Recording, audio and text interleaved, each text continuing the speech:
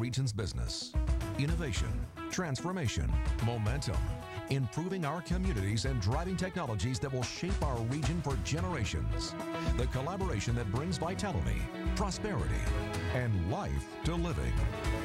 Stay with us for the coming half hour as we examine in depth our region's business. Now, here's your host, Bill Flanagan.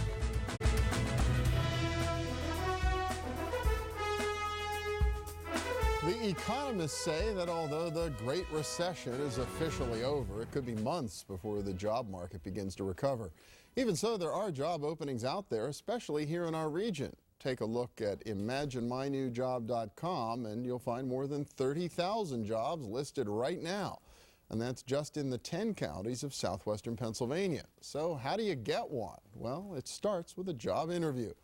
Ed Barr has written a book about it, and he's giving it away for free. He's an associate teaching professor at the Heinz College of Carnegie Mellon University. And welcome. Good to see you again. Well, thanks. It was good to see you again after our session at Carnegie Mellon. Yeah, that had been a decade ago, so we'll have to catch up a little more often than this, I think. Because I was intrigued. I heard that you had done this. This is a book about how to do the job interview right from the applicant's perspective.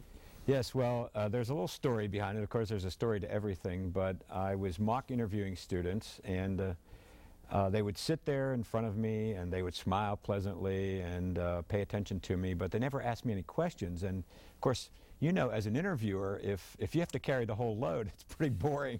So I would sit there and you know, I'd ask them questions and probe to try to help them through a real interview. And then afterwards, they'd say, well, how did I do?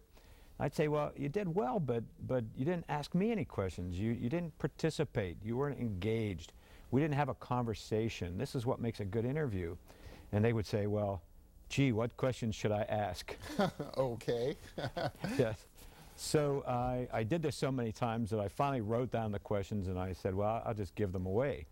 So I'm sitting there with this book-sized list of questions, and I said, well, hey, maybe I could sell this. So I started shipping it around to agents and agents in New York City. Well, you know, if you're a writer and you can get an agent in New York City, it's a pretty amazing. So I got an agent in New York City, and I worked with this agent for a year on this book, and back and forth. And she wrote an email to me one day and said, I have a publisher, Warner Books. Wow. Okay. Yeah. Big plate. I was very excited. Yeah.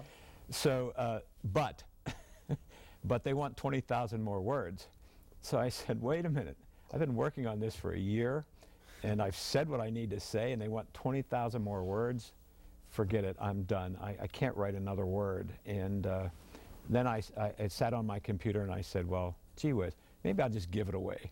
I got interested in social media, you know, Facebook and LinkedIn and all the rest, and I said, well, I'll just give it away, give it to my students, and if it helps them, great. And that's where it is now, right? Yeah. Available online to all comers, right? That's right. Anybody take it. Yeah, normally I interview an author and I have a copy of the book. I kind of leaf through it in this new virtual world. I guess we're going to get used to more and more of this with all these new devices like the iPad and Kindle and everything else out there. Why do you think it's important to participate in the interview? Isn't it about the interviewer just probing you to find out if you've got the right stuff? Well, I worked for years in marketing and public relations and communications, and over the course of the years I interviewed many people, and I always felt that there were two things that were important. One was that there was a dialogue and a conversation, and we would learn a little bit about each other, particularly in the first interview. I would never hire anybody after one interview, but bring them back a second, a third time, have other people interview them to really see if we could understand each other. And so that was the dialogue part, but the other part was confidence. It always seemed to me that the potential candidate that was confident was the one that I turned to. And I then came across some research that said that the people who are confident are the ones that are getting the jobs. And one way to show confidence is you're there to interview the interviewer. Exactly, and I'm so happy you said that, because that was my premise. My premise is that why should you just take the job, even if you don't have one? I mean, I'm here to say to people who don't have jobs, don't take any job. You need to go to a potential employer and you need to vet them, as they say. You need to understand who they are and what their culture is and what their rituals are and just how they treat their employees. You know, there's much research that says income is not the factor for making employees happy. It is table stakes, you know, it's the ante. It's what everybody looks at before they decide to take a job. But once they have the job, there are so many other factors that overrule income. So if you really want to retain employees or have the right fit in your organization, that becomes important. So we've only got about a minute left. What are some good questions to ask? Got to get a few of these in. Of course, you can go to the website and find the rest of them. Sure. So I say, what are the rituals of this organization? I worked in the Mercy Health System, and believe me, there are a lot of rituals. In fact, whenever we had a meeting, we always opened the meeting with a prayer, and we invoked God as a she. And we had a female leadership in the organization. So if you come into that organization, you need to know its values, its rituals, you need to know its stories. I could tell you the story of the Pittsburgh Mercy Health System. Sisters of Mercy called here in 1847 to serve the poor, and you know, it's a rich story, and it tells you how they're invested. You need to say, what happened to the person who had this job before me? Was that person fired? Did that person move up? If the person moved up, great. That's the kind of organization this is. How do you recognize people? Is it recognition rich?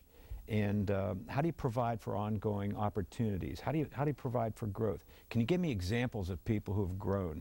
Certainly if you're a woman, you want to be asking about glass ceiling and trying to understand, is this a family, not necessarily if you're a woman, but a man as well. Is this a family kind of environment? Can I balance work-life? So when you ask people what keeps you in a job, they name all these other things. They don't name money. In fact, I tell my students, money's a negative motivator. Interesting. So if people want to find the book, get the rest of the questions, well, where do they find it?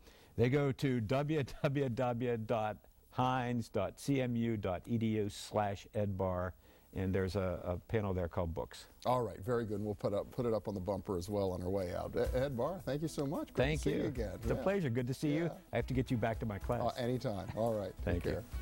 Next up, tens of thousands of jobs are going begging in our region. We'll show you how to get your hands on one of them. Stay with us.